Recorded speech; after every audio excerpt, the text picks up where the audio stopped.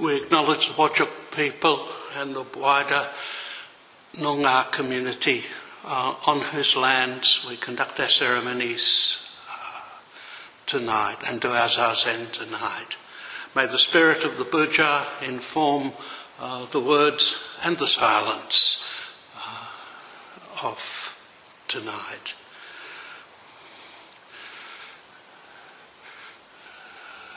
This is a talk in a series called Zen and the Passions, and it's on desire. Please sit comfortably.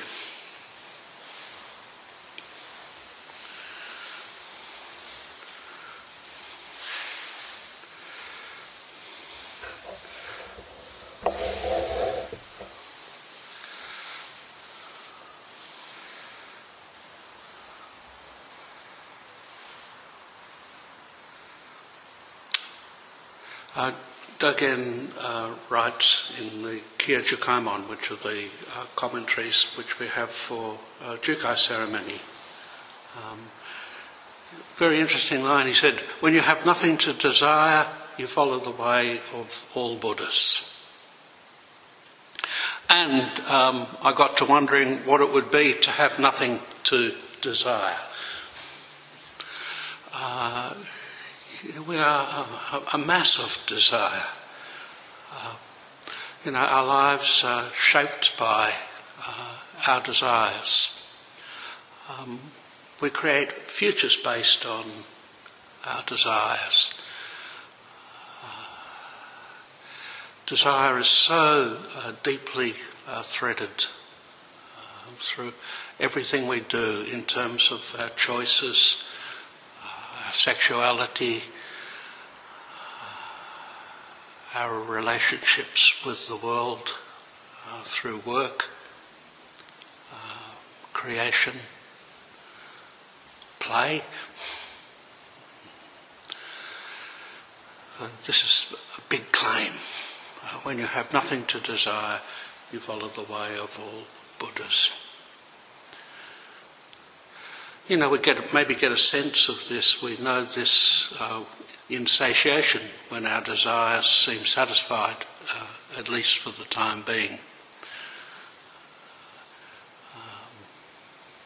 We also know about having nothing to desire in those broad states of peace where everything is or seems to be as it should be, and we are not under the pull of desire.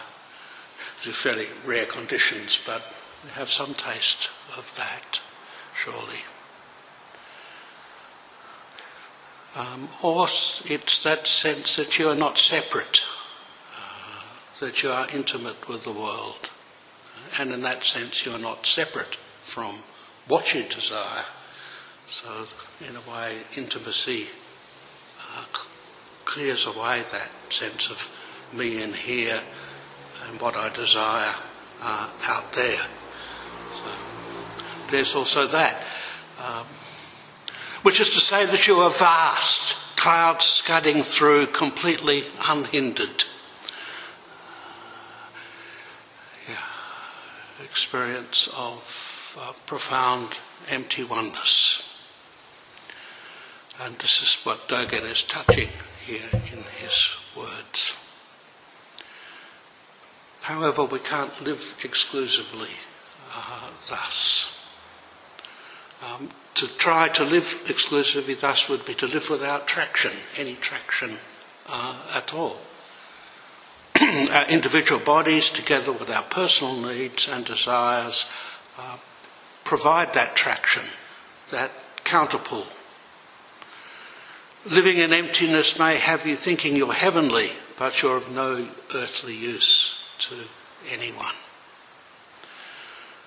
The way of the Bodhisattva needs hands and feet, and also common humanity, and not least desire.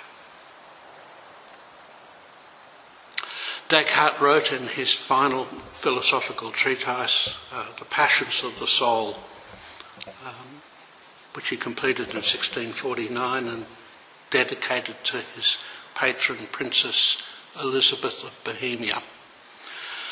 He wrote that desire was one of the 6 fundamental passions, the others being wonder, love, hatred, joy, and sadness.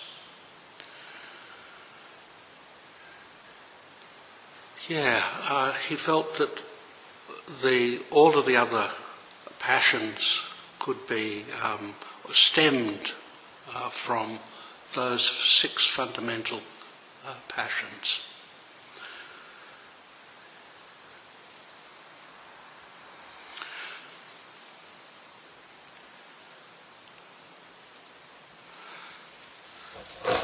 So a central theme of traditional Buddhism is that in order to get enlightened, we must cut off the passions or at least curb them. And this shows up in translations into English of the second of the 4 Bodhisattva vows. And here are 3 translations of that vow which in varying degrees reflect this approach. First is, desires are numberless, I vow to cut them off. Desires are inexhaustible, I vow to end them all. Desires are numberless, I vow to abandon them.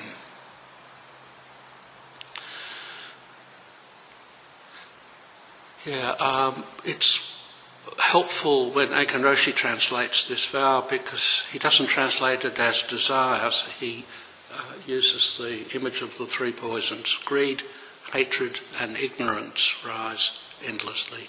I vow to abandon them.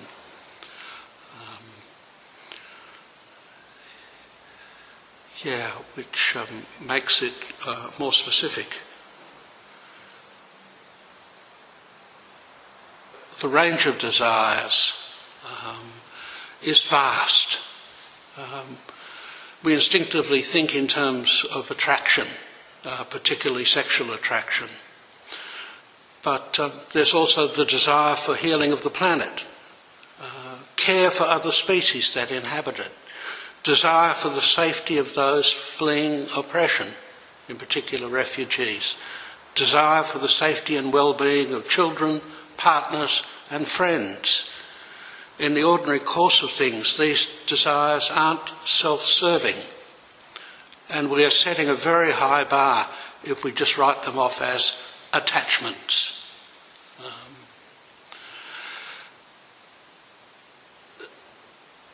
So the cutting off of desire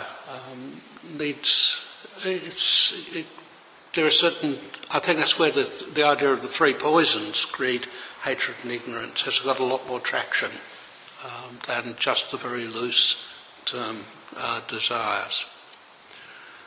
Many other forms too, desire for fame, power, control, recognition, the desire to stand out from the crowd, as in I want to be different like everybody else, desire, and it goes on endlessly. We want to be valued to our own estimation of ourselves as well.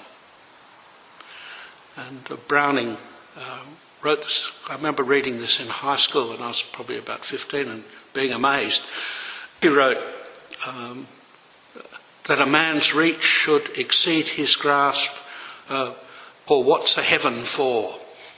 So it predicates the idea of heaven on the fact of unfinished creative business on earth. This is very providential. So it goes on and on. So just that sense of desire is very complex and wide-ranging and vital.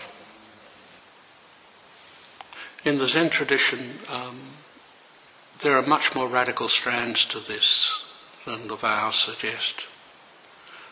One of them is that the passions, including desire, are enlightenment itself. Here's an exchange between the old teacher Chao Cho and a monk that makes this clear.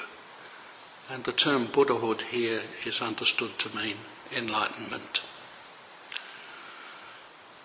So Chao Cho said, it is as though a glass, glassy means mirror in this case, is held in one's hand. When a child comes, it reflects a child. When an old person comes, it reflects an old person. When a foreigner comes, it reflects a foreigner. This is the mirror of essential nature. And there's a great koan that reflects this. For women students of the way, the koan goes, a young boy is coming this way. That's it. So how do you respond? A young boy is coming this way.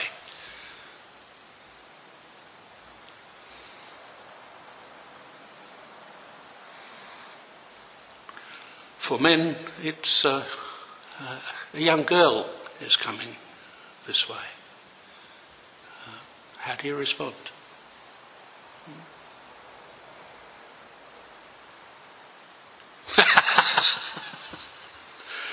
Yeah. So Cha went on, passion is Buddhahood, Buddhahood is passion. A monk asked, how do we get rid of the passions? Cha replied, why get rid of the passions? Why indeed?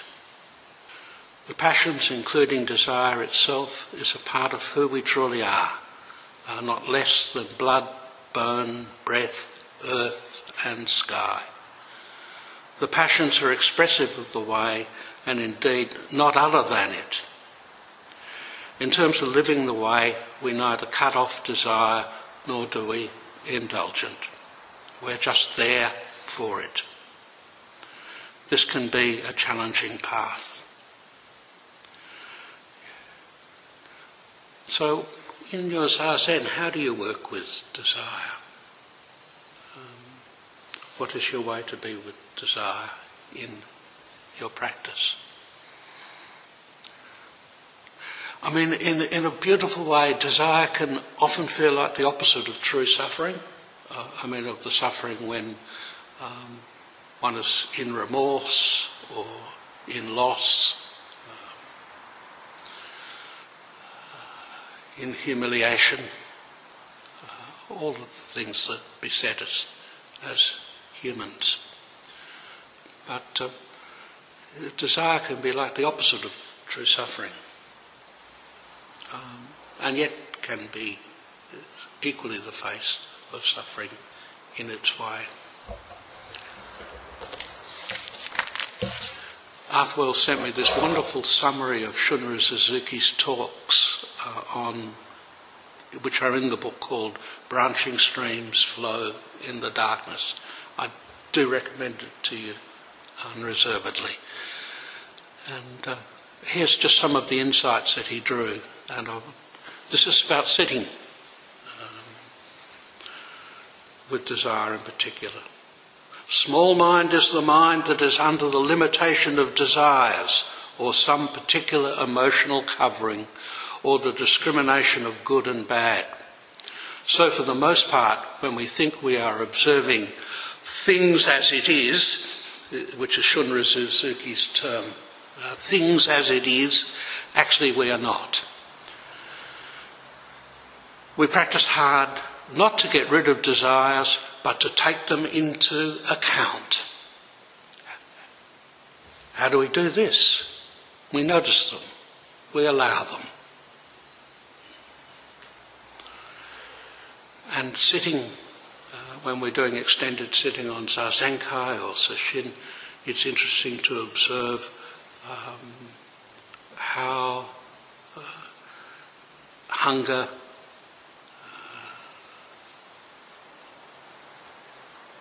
satiation, boredom, lust, sleepiness, grumpiness, all pass in their turn in our practice.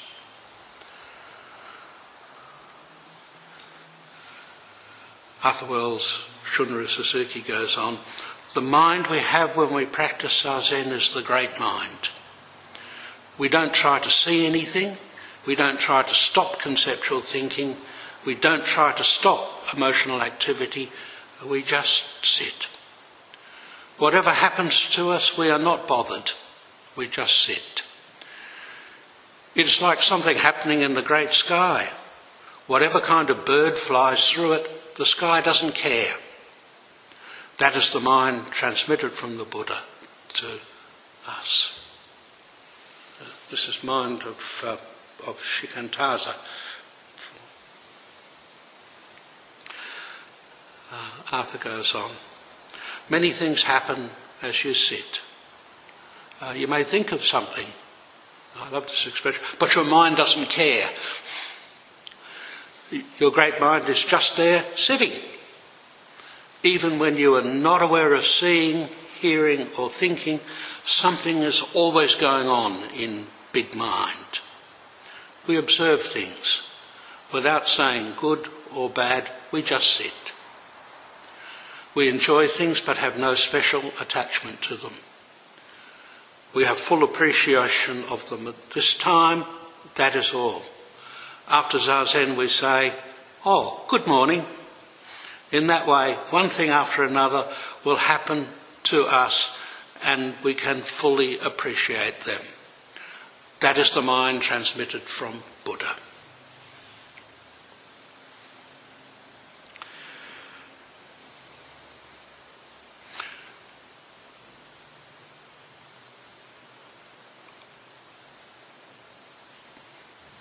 In Zen, the passions are our true face, not less than the sound of the bell or bird song, the rising smoke of incense. These lines from Sandokai. When you are lost and separated, the way is secure. This is very beautiful. You're sitting there, you're overcome with thought. You are completely lost. But the way is intact as that.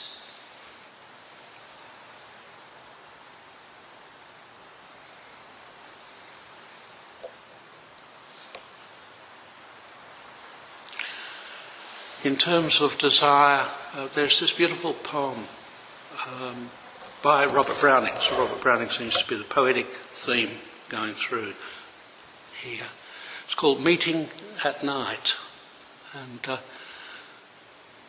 desire, sexuality, fear are all very softly and subtly conveyed. And it feels like a good poem for a talk on longing and desire. The grey sea and the long black land and the yellow half-moon large and low and the startled little waves that leap in fiery ringlets from their sleep as I gain the cove with pushing prow and quench its speed in the slushy sand. Then a mile of warm sea-scented beach, 3 fields to cross till a farm appears, a tap at the pane, the quick, sharp scratch and blue spurt of a lighted match, and a voice less loud through joys and fears than the 2 hearts beating, each to each.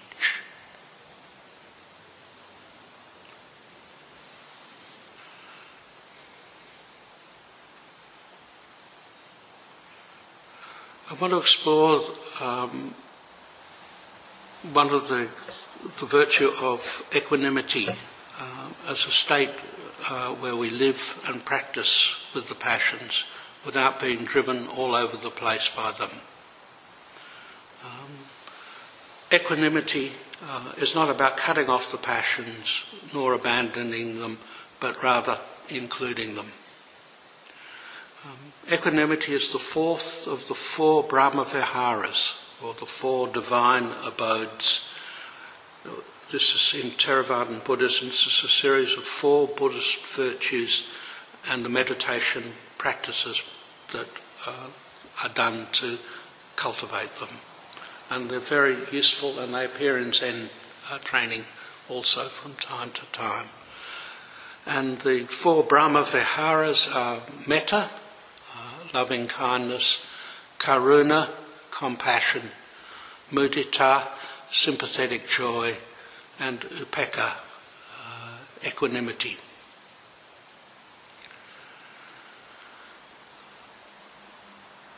When the mind is in balance, free from discrimination, yet rooted in insight, that is equanimity. In Zen, equanimity is deeply rooted in the experience of emptiness and its deepening over time. Such deepening is also the fruit of long hard work with our demons, the desires that haunt us, desire for freedom from pain or loss, desire for freedom from envy and its humiliation, which over the years can wake us in the small hours. In short, it's desire for liberation itself and its healing power. And I want to tell a story of the head monk, Hua Lin, who was head monk in Pai Chung's monastery. Pai Chung lived from 720 to 814.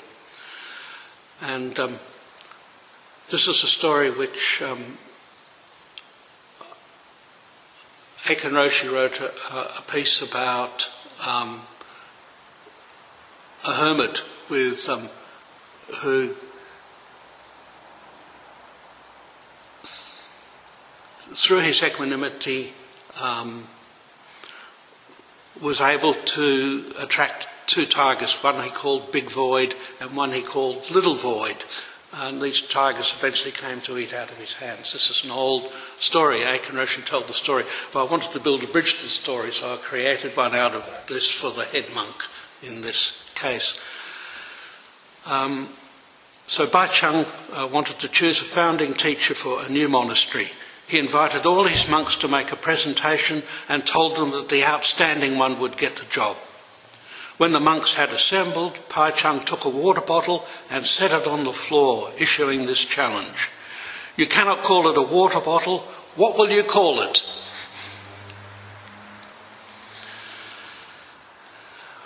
Hua Lin Shui, the head monk, said, it can't be called a wooden clock. Pai Chung then asked the monastery cook, Gui Shan, his opinion. Gui Shan kicked over the water bottle and walked out.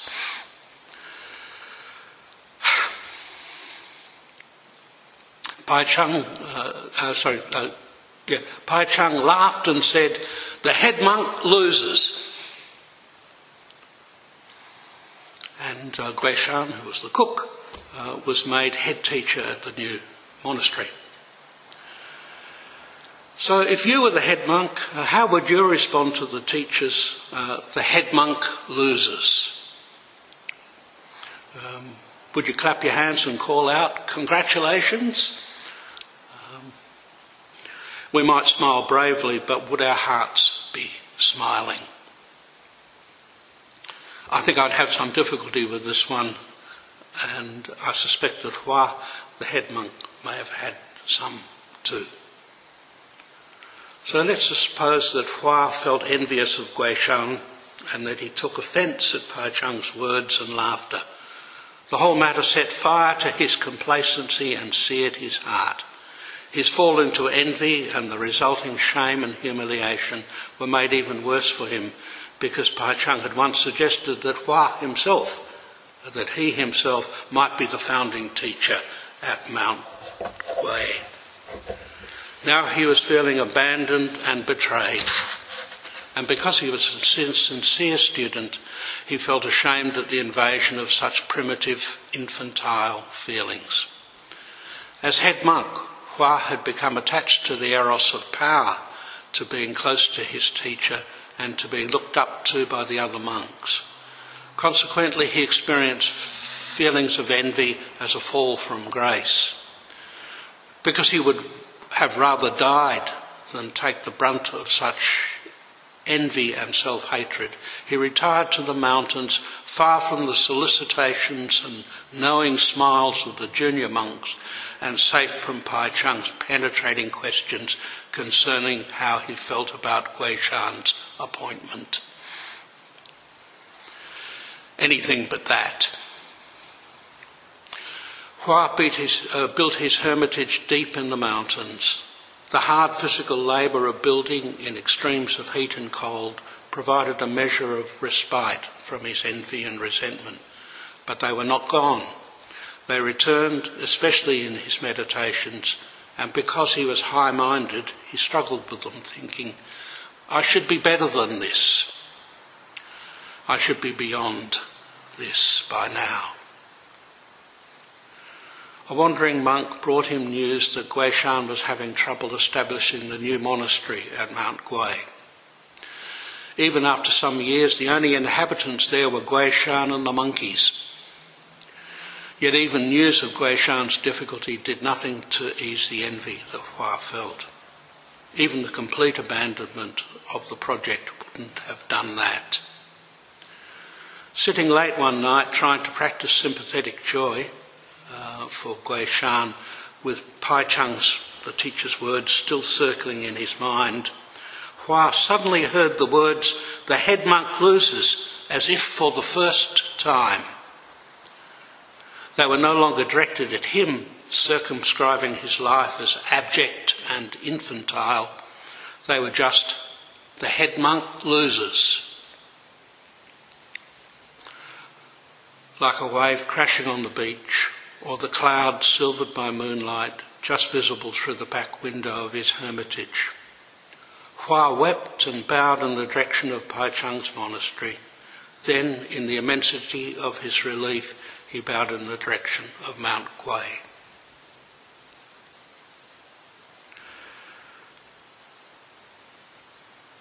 That opening in the midst of his struggle deeply transformed his life. Legend had it that Hua had taken to feeding 2 abandoned tiger cubs. He would leave meat for them, which they would hungrily seize, then retreat back into the wilderness of rock and pine. Hua hadn't been able to tame them.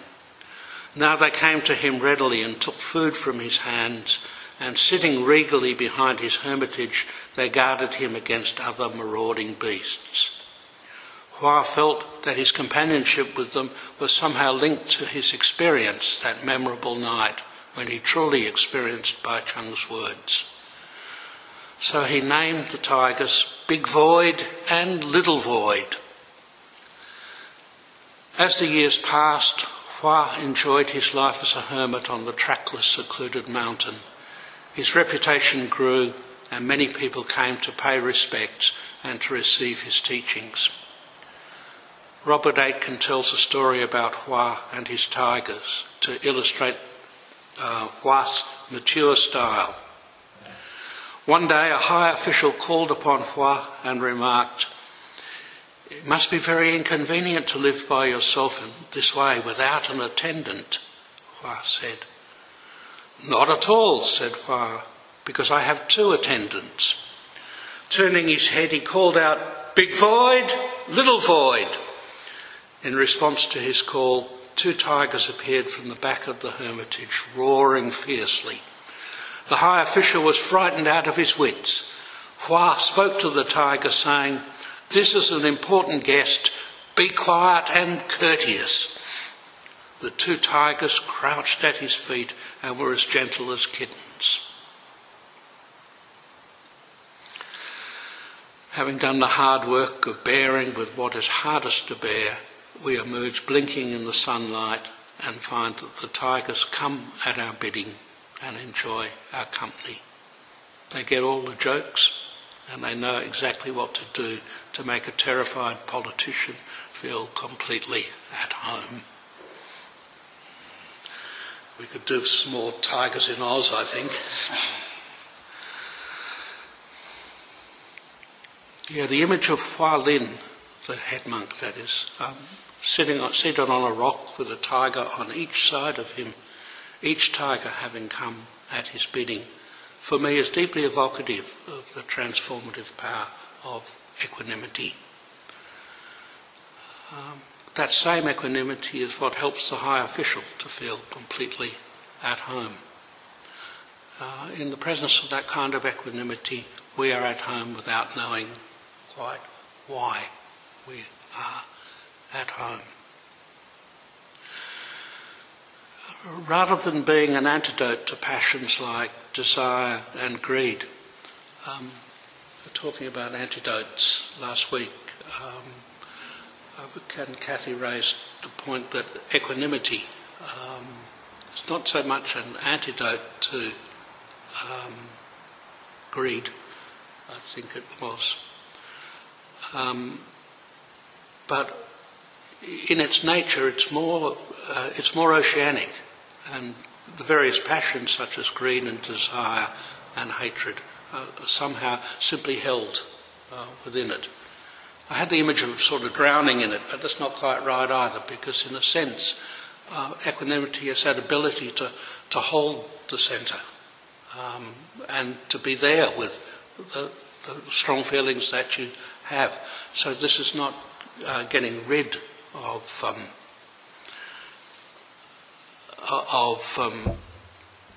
desire. For instance, desire is held within that field. And, I admire both of my kids for their ability, I call it holding the centre, and that's to be in the midst of conflicted situations and being able to stay steady and without being pulled necessarily one way or the other. Family provides endless opportunities for that kind of equanimity or holding the centre, and in that regard they are an inspiration to me.